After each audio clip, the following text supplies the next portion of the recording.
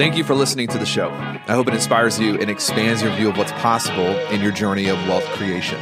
My hope is that through a repeated exposure to the ideas and the guests you will find here, your view of finance will change for the better. With that said, there's an important caveat that must be stated. The opinions you will hear on this show are just that, opinions. Please don't misconstrue any of what you're about to hear as legitimate financial advice. Do your own research and don't take anything at face value. Understand that everything you hear on this show is someone else's experience that may or may not work for you. I don't know you. I don't know your situation, so I can't tell you what to do. But I can tell you that the one goal of this podcast is to make you richer, wealthier, and ultimately more fulfilled as a human. I'm glad you're here. Please rate it, review it, share it with the people in your world that matter. And without further ado, enjoy the show.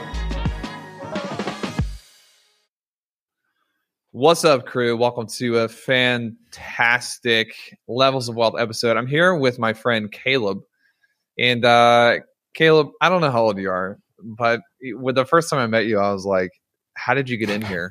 You look, this becomes a good thing in old age. That's what I've been told. Like, oh, yeah, you look younger than you are. You took over an investment banking department, the entire investment banking or the investment department at a bank when you were 19. What bank was this, by the way? It was a community bank in central Wisconsin. So sure, Wisconsin. Amazing. And then you spent 3 years traveling the country, being mentored by financial minds. It sounds like you got into, did you get into insurance game at this point or was this later? During that time that's when I got introduced to life insurance, and I was, like everybody who's like good old Dave Ramsey, like, oh, life insurance is a horrible place to put your money. And then I learned that there may be some things about life insurance that I didn't understand. Gotcha. Okay. Here's my question for you. American fast food chains are still open in Russia. How does that make you feel? I don't have any good answer for that. I can only be so scripted. I'm going to plead the fifth. Here's the deal.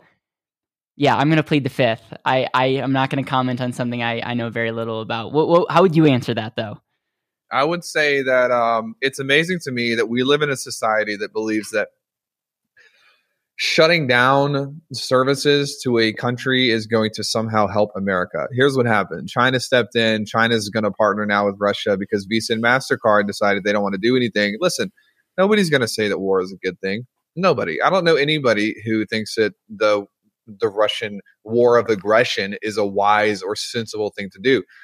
But there is something like sawing off the branch that you're sitting on. And it seems like no matter what happens, the United States government insists on doing that time and time again. So that's what I think about that. So props to the fast food restaurants for staying open, I guess. It's not the citizens of Russians' fault.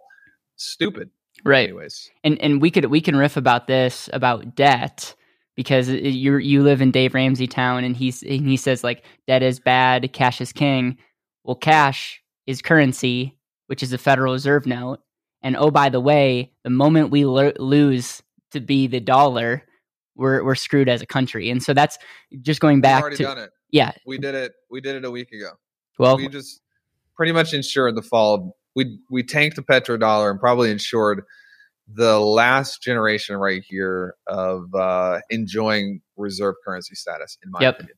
And that would be how I would answer your question from a standpoint of, we'll see what happens. I'm maybe a little bit more optimistic than you are, but the moment that happens, and like I said, it could have happened a week ago, we are going to see significant downfall, and it's going to be probably the worst decision since we went off the gold standard to this country.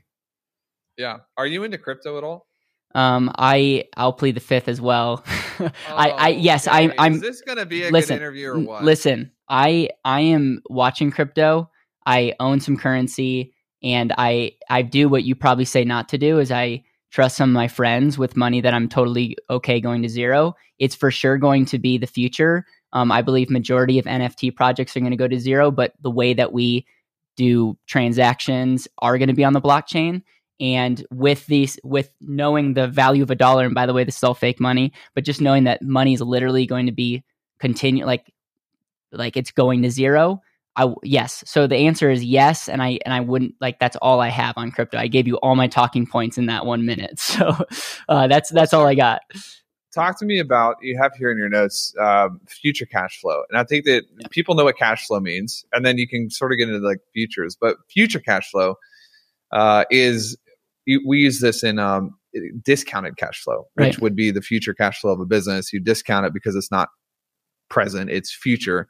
Is that what you're talking about with future cash flow? Or are you more talking about like it kind of ensuring and incubating your future take home? No, I'm more talking about if someone's going to do quote unquote financial planning, it should really be called future cash flow planning, because why do you do what you do? Why do you save? Why do you invest? It should be to create a stream of cash flow, because cash flow makes the world go round.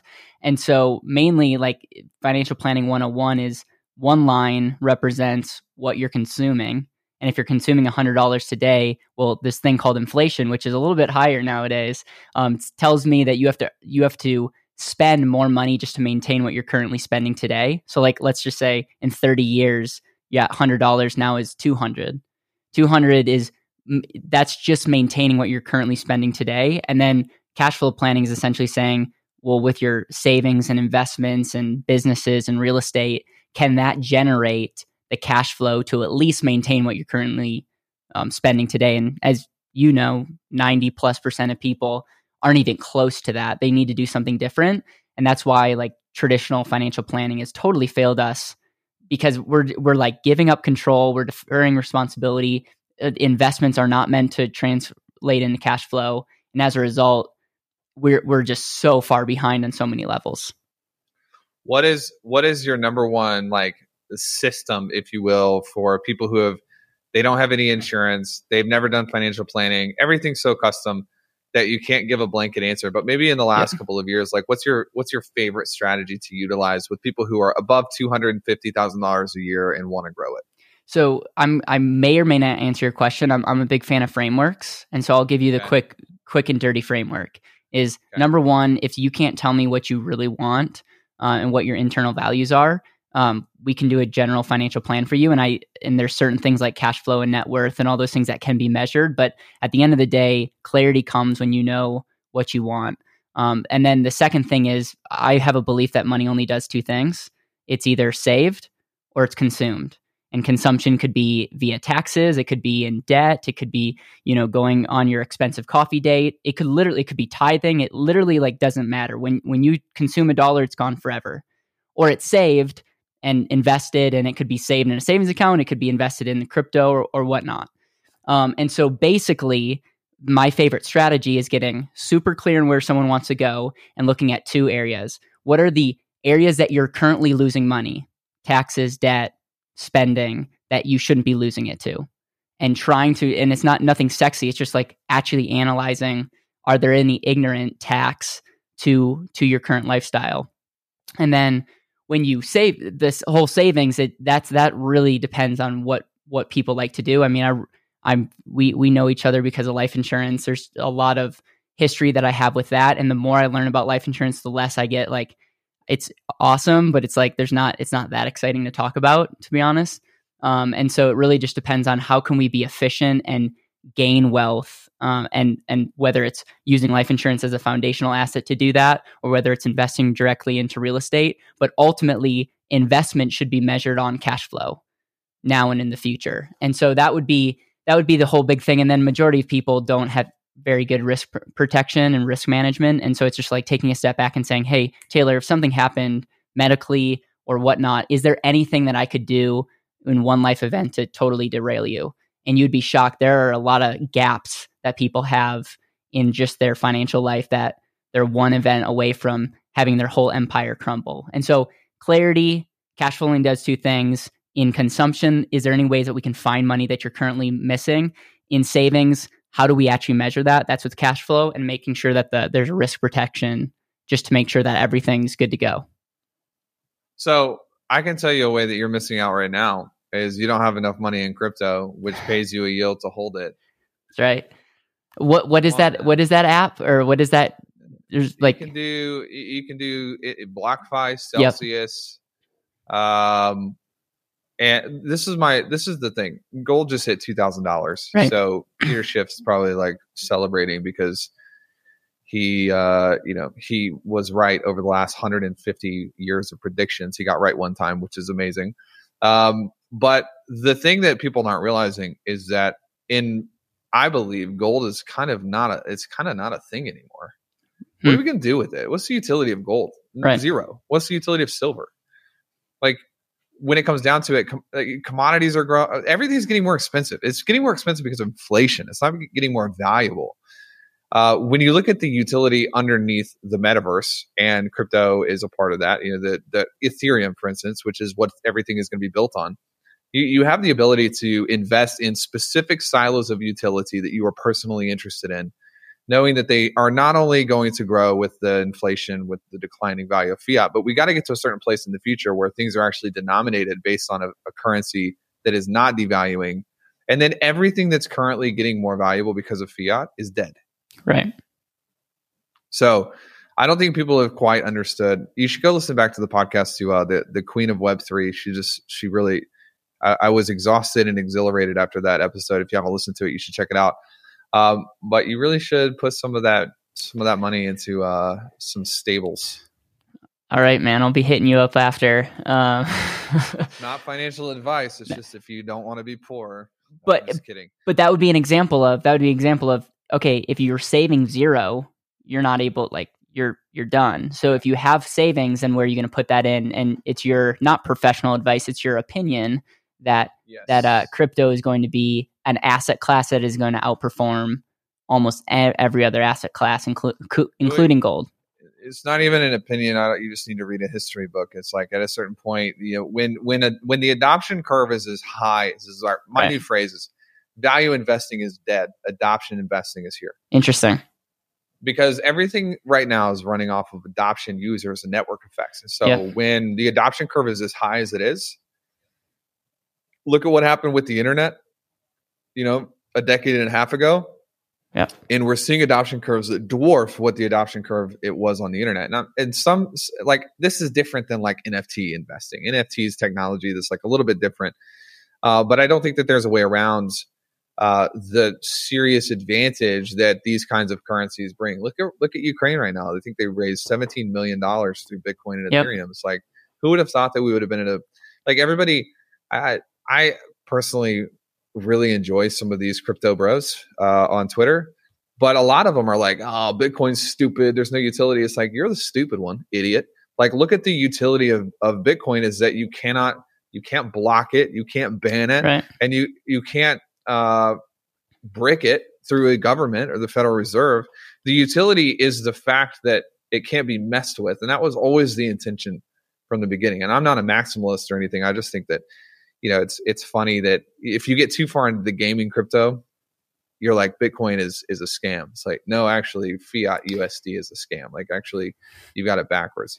Where do you think, I asked Chris Robinette this question, where do you think some of these mutual companies go with Web3 and with crypto? Have you thought about it? I've thought a lot about it. And I think other than Mass Mutual making what did they put $100 million into, was it Bitcoin or crypto? I'm not sure. It was like an investment. Which is like $1 for us. Yeah. which is, pocket change. I don't know. It makes a ton of sense when you look at, the medical records, and it makes a ton of sense on how everything like works and how much wasted energy and time to use blockchain, not just for the investment and underlying asset, but ultimately for like, why are we spending weeks trying to go through underwriting when it could literally be all on the blockchain? So I don't know. That's probably going to be more on the medical side. I think from a standpoint of there's got to be some innovation that happens to say like, hey, how can we take the actuarial science of life insurance and how do we combine it with an asset class? And really the question I have back to you is like, I think it really needs to potentially be a little bit more stable because life insurance or just these mutual companies are playing this 30, 40, 50-year game, and they're investing in exciting bonds and treasuries and like large real estate holdings. And so it's just one of those things where it will be interesting on how they manage risk. But I think it's only a matter of time. My question for you is, we're talking about, you mentioned Ethereum, and then you also mentioned Bitcoin. Are they to the person like myself, are they the same thing? I know they're different, but like I've been hearing a lot of people that I highly respect saying like, hey, a lot of these things are going to be built on Ethereum. And so like, but am I just an idiot not to put any money in Bitcoin, or is it one of those things where Bitcoin is like the coin so that when crypto increases, Bitcoin's just going to win by default? Well, everything seems to be pegged to Bitcoin right now. All of your altcoins and it's all following Bitcoin. I think that the CCP China has their own, their own digital thing that they're working on. Mm-hmm. The Federal Reserve is rumored to want to build their own thing, but really it seems like it could be what I'm seeing right now is it could be kind of the battle between the Western digital and the Eastern digital. And the currency of the East is controlled by the CCP, and the currency of the West seems to be Bitcoin at the current moment. I don't think that Web3 presents the same winner takes all type of approach, though. And I think that's where it can sometimes bend the mind, because we're used to we're kind of used to the world of network effects. That's right. Like Facebook, but where Web 2 network effects and Web 3 is a little bit different in terms of like it's based on trust, community, and user adoption, but not in the way that Facebook is based on user adoption. Nobody's going to trust the Federal Reserve cryptocurrency. And there's a precedent for the United States government saying, hey, you're going to go to jail if you don't use this currency. That's what they did with the gold standard. It's like you literally, and I think people forget this. Like we forget our history. Like you were fined or thrown in jail if you didn't turn your gold certificates in. Right. And so, could that happen again? I guess, but I don't see it necessarily as likely. They're different. Bitcoin is, I think, it's the highest adoption, which means it's therefore the safest because the more people use it. Mm-hmm. Ethereum and Solana and Luna and some of these other ones have a lot more upside to them, because the reality is for Bitcoin to 10x is a really big deal, but for Solana to 10x is not that big of a deal. Right. So you're getting it earlier. And everyone's like, oh, Solana, like it had issues. It's like, yo, it's in beta. Like it's been in beta. It's just coming out of beta in different tranches. And so I think Solana is one of my favorite investments right now. That said, if you don't have any Ethereum, you don't like money. Right. And this could be a very ignorant question, but Ripple, what is their technology? It's not Solana. It's like US. I have no idea, actually. Okay. I don't know. In fact, there's I was at an event last week, and you might actually enjoy this because of the way your mind works. We were talking about the stages of competency, and everybody starts at the bottom and they are unconsciously incompetent, and then they are consciously incompetent, unconsciously competent, and consciously competent. And I tend to stop at like level 3. Right. There are very few things in my life that I go all the way to level 4, because the reality is like I want to know enough about something to not get hurt by it or to understand the utility of it. I'm not by any means a crypto expert, or some of these guys, I listen to their podcasts. It's like, you are just so smart in this area. But I'll never forget, dude. Tell me if this happened to you. But like, I was texting a buddy of mine about 7 months ago. Mm-hmm. And there's this really, really successful podcast that I like to listen to. And this guy is a genius. And I want to get to know him, and I wanted to bring him on the podcast. And I knew my buddy knew him. And I found out how much money he made. And it was just a reminder to me of the value of going deep and narrow. Because he makes 1/20th of the amount of money that I make. And it's not all about money, but you would think that he would have so much income because of how smart he is. And sometimes things just really I'm reminded by the fact that it's like, it's not just information, it's implementation. That's right. And with crypto, I know enough to implement on like the top 4 or 5. Past that, I have no idea what I'm doing. Right. I appreciate. It's a great question. I'm just not smart enough to answer. Ripple and XRP, highlight that and share it with the people that are smarter than you, because I've been hearing a lot from people that I highly respect, and there seems to be like that could be something, not investment advice, could be something interesting when you look at the Fed. And I know you mentioned people's trust for the Fed, but it's like US government better get going on something. And there's a lot of banks that are getting behind this technology. And so if I know anything about banking, usually banks aren't taking the the bag. Usually they're ahead of the game. And so all in all, it's something that I'm looking into, but I appreciate you saying that because I don't want to be ignorant, but I also I agree with you. Like if I look at where my mindset's at, it's actually not even much financial. It's like figuring out leadership and management and scaling. Because for me, it's one of those things where at least for right now, when it comes to our currency, there's a lot more opportunity today for me to gain competency in those and implement than be super smart or speculate on some investment. But again, I don't want to be ignorant. What are you trying to learn in the leadership space? What's the current problem you're facing? Yeah, right now it has a lot to do with just you get what you tolerate. And I have there was a period of time for about 15 months where I was like, you know what, I'm going to delegate everything.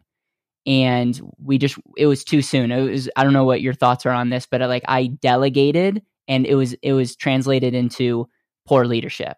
I was like, I'm not going to worry about it. I'm just going to let other people deal with it. And what I realized is I delegated too fast. Don't get me wrong. I know all the delegation talking points, but what I needed to do is I needed to lead. I needed to then manage with clear expectations, and the expectations were lacking. So as a result, we have a bunch of people that love the mission, love people, serve people incredibly well, and yet we're working at a fraction of what we could be. And it's not their fault, it's my fault because I did not clearly articulate what we needed. And then I'm don't hold people accountable. It's I'll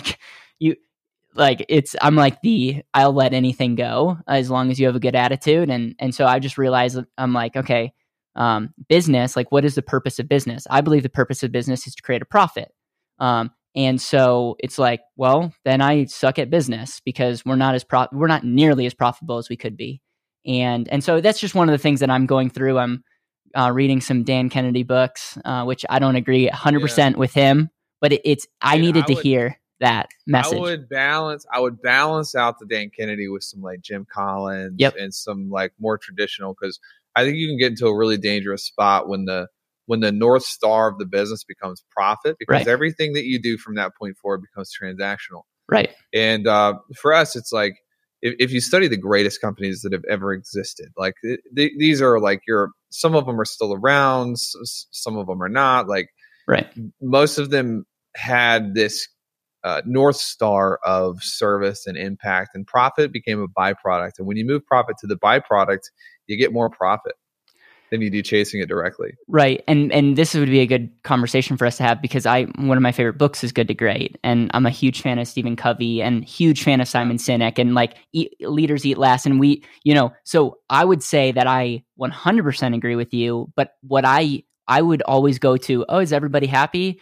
We're doing a good thing. But Taylor, we were patting ourselves on the back saying, yeah, we're a 7+ figure company. We're doing good work and people love what they're doing. And there's something deep down there and going no, we're not, we're fooling ourselves. We're actually not a business.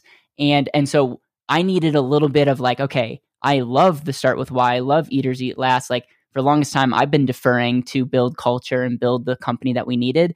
And we needed that next step to be okay, what needs to take us to the next level? It's not me delegating. It's actually me leading, but not by doing more, but by just being super, super clear about these are the metrics. And this is what we're going to hold everybody, including myself, accountable to. So I appreciate you saying that. And for anyone that knows me knows that I struggle on the actual get crap done and less on the everyone loves Better Wealth who work for us. It's just one of those things where there's some improvement that needs to happen. And it really comes back to leadership. Yep. 100%. Are you guys doing mostly planning as revenue right now, or are you still doing whole life, and are you doing products? What's your business model right now? Yeah. So majority of our revenue actually comes from life insurance. So we have clients in pretty much all 50 states. And so people come to us through that. We have Deriba.com, which is a tax company. We have Garrett Gunderson's a good friend and has been coaching us on the coaching side. So we actually have a coaching business that does workshops that's modeled after Wealth Factory. It's, I'm biased, but it's very much we were walking in their footsteps. We have an RIA, which we essentially manage assets, and it's like a retirement arm. side of our business. And then we also have software that it's going to be a 2023 play where we're going to give tools to the consumer that helps them, whether it's them coach on their own or use that tool to buy other products. And so that's overall majority of our revenue still comes from life insurance, but now we're trying to diversify because I don't want to be the kid that's just pushing a product. I don't think that's the right way to plan. And I think people can see through that, but I think you have more credibility when you're saying, hey, this is why I believe this. And there's other avenues and other people. So that's essentially how our business is set up. And I think tax is going to be the next big thing for us to focus on. Nice. Yeah, we had Garrett on the show, and he's like just a brilliant mind, but also such an authentic. Yeah, super authentic. Yep. I think that's sometimes the risk of that. I see that a lot where the authenticity of someone declines with their notoriety. Yep. There's a few people that I know, and I'm starting to get to know them even lately really well, where it's like the higher their notoriety gets, the more authentic they become. And I really enjoy spending time with those people. Garrett would be one of those I would consider. What would you tell people? People ask me this all the time. I don't have a good answer for them. They're like, it sounds like this. I'm at an event or online or whatever. They're like, what books would you recommend for me to get started? I'm like, yo, I've read so many books on this and I've spent $400,000 in planning. And it's like, I don't know what to tell them. I know you have a book that's really good. Actually, you sent it to me a while ago. It's the And Asset, talking about whole life insurance and kind of how you can get your cake and eat it too. We'll put that in the show notes. But do you have any other training materials or anything that people can go to just to start learning the style of thinking? Are you talking about life insurance? Just everything. Yeah. Consider it an open-ended, wide canvas for you to paint. Paint as you would like to paint right now. Yeah, sir. So I can't wait to promote your future book because I have a running question that I ask a ton of successful people that I meet. What's your favorite book? And what do you think they all say, or majority of them say? Rich Dad, Poor Dad, which is for sure a paradigm shifter, and you have to read that book just to be relevant, just to at least communicate with where people are communicating. I think Robert Kiyosaki does a pretty good job shifting, okay, what is an asset and cash flow, and you're financially free when you have enough cash flow to fund expenses. I just think there's so many things left off the table, and it's almost like, oh, I just need to buy real estate. Just like people could be listening to you like, oh, Taylor, if I just buy crypto, I'm going to be good. That's not what you're saying. But it's like, okay, that was a big book as it relates to, okay, having the framework, but then you have to go deeper. Another book that I read that I'm actually a big fan of is The Psychology of Money. I do not agree with all the points, and even the author, the way that he manages his money, I wouldn't do the same. But what I appreciate is he's talking about this concept of living life on your terms. And it's making sure that money is fitting you. And I appreciate that. I appreciate him even saying having a paid off house financially doesn't make sense, but it makes me feel better. And so I'm going to do it. And I actually I went from all the being if you have a paid off house, you're an idiot, to okay, I can appreciate that mindset. And cause you have one life.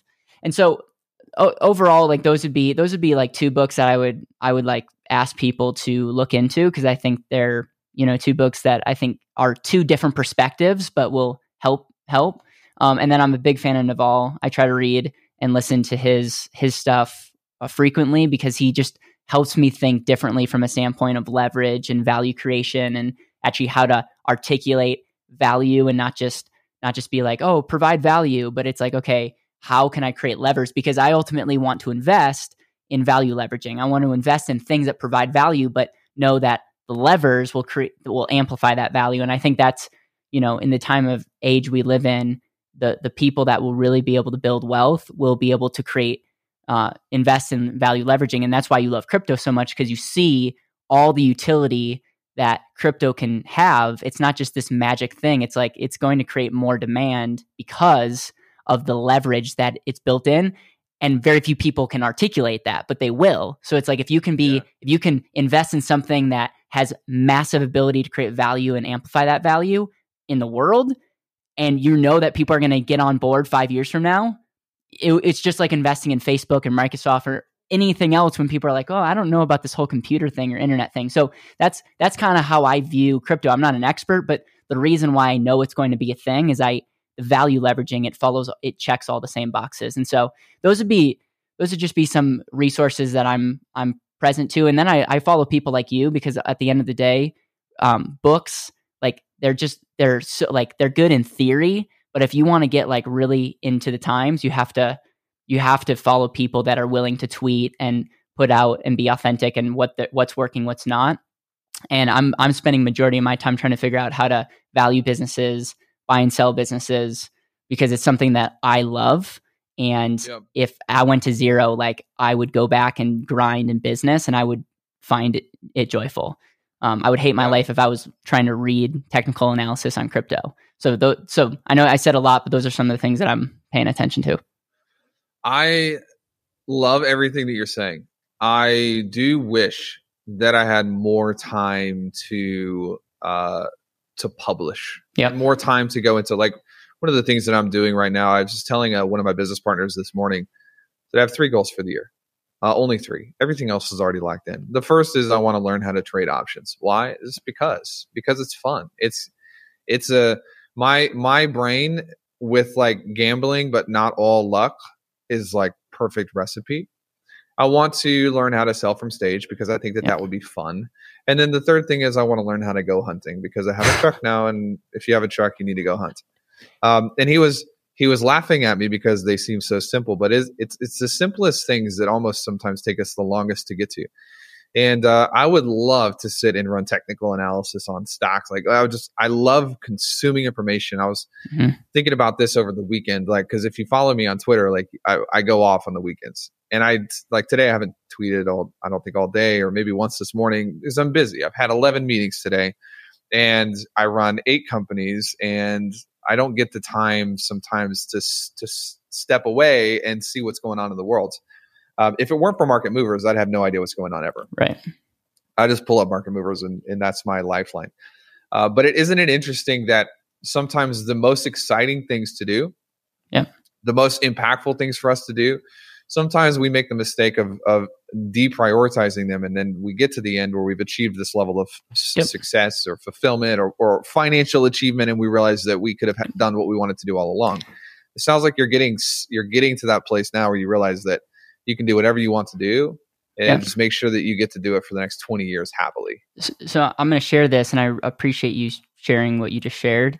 One thing that I realized that I was like super hypocritical on is the power of documentation, like the power of video.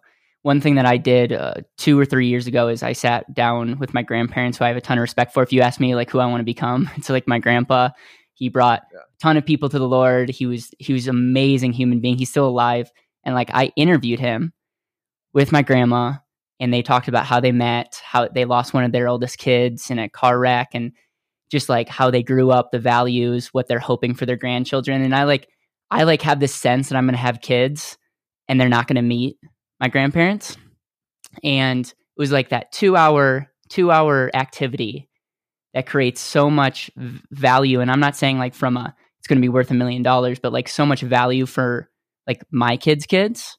Yeah. And I was thinking from a standpoint of like, okay, why am I not just intentional about sharing these concepts and getting it videoed? I don't care if you watch it. Like, why am I not doing it for myself? Like, I realize that I'm externally valuing other people's opinions, and realizing like, man, I'm spending time doing things that I don't even want to do. They don't even matter to me, but like that's what a CEO should do. And I'm not doing, like, I'm always like, my excuse for not creating more content is I don't have someone following me around 24/7. Well, it's like, and I don't know how to edit. So just recently, man, I was like, I'm going to do a video a day. I do not care if anyone sees it. I'm not like, it's unlisted videos, but I'm going to do that because that activity is going to make me a better human being. I'm going to start, you know how many ideas I have in the shower that are like semi-brilliant? And so I'm going to start, it's, once a month I'll have something. And it's like, but if I get an activity of start documenting and journaling, and I'm not a good writer, I'm dyslexic, but I can talk. So I'm like, if I could talk into a camera, and if I did this for a year, would I be a better human being if no one watched? The answer is yes. And I realized that it was that internal value that was being suppressed. And so it was just one of those things where I'm just having like, this is one of the things that I'm like becoming more aware of, but I think about me being dead and it not mattering. But the thought of impacting someone potentially 200 years from now when I'm like decayed, that is insane to me. That is insane to me. And the fact is, and YouTube's not going to be around in 200 years, but video, if kept well, will be, I think. And so it's like, man, like, how can I create activities to potentially make a difference for my grandchildren's children? And I want to be the main speaker at my funeral because that's for the first time that everyone will be listening. They'll like actually be paying attention. So these are just some of the things I'm having like epiphanies recently. And I realized that the reason I haven't been doing it is external excuses. So I've learned to edit. I suck as an editor, but it's one of those things that I'm not going to delegate and I'm just going to do because that activity is going to make me more intentional. Well, dude, here's the thing that you're saying that's wrong. And everything else you said is good except for this one thing. The fact is you could potentially be alive in 200 years. You look at the advancements that are happening right now. I know there's some like weird Christian stuff. They're like, no, you can't live past that. It's like, just settle down. But when you look at biotech and how everything is kind of trending, man, like there's a better than average shot that we could live quite a long time. Now, half of that is mindset. So the people who are like, nah, Correct. No way. It's like, we're going to die first. Correct. Psycho. Totally fine with me. But I'm putting my money, on some of these biotech softwares that like they marry the supplements with the technology, with the testing, like Viome, Viome. Yep. They're not a sponsor or anything. I just like freaking love them. It's amazing. Like it's amazing that they can test your body and say, hey, here's what you're deficient in, and then send you customized supplements to fix that. Yep. So anyways, any questions that I should have asked you that I didn't because of time or whatever? No, man, I appreciate what you're building and how you think. And I flew to Tennessee to capture an interview last minute because I believe you already have an audience, but like if I had to put money on somebody building their audience, it would be on you because you're just like, I can't put you in a box, which I like. And I think in this world, people are way more deep and like they're not as dumb as maybe we think they are. And I just appreciate how you're practical, you're authentic, and yet we can jam about certain things that I can honestly say I have no idea about. And so I appreciate that about you. And it's an honor to come on the show, and it's an honor to be in your community. And I'm going to officially move out to Tennessee. Come on, man. This later this year. And so I'm just excited to get to know your team better and appreciate this time. Man, likewise, there are 3 types of people. We'll end the show with this. And there's 3 types of people in the world. There are people who live in Tennessee. There are people that don't, but they want to. And then there are the unlucky souls who live in Austin, who we all make fun of. Right. That's it. That's all I got. And thanks for coming on the show. And we'll probably have you back again soon. Perfect, man. Thank you. All right, man. You got it.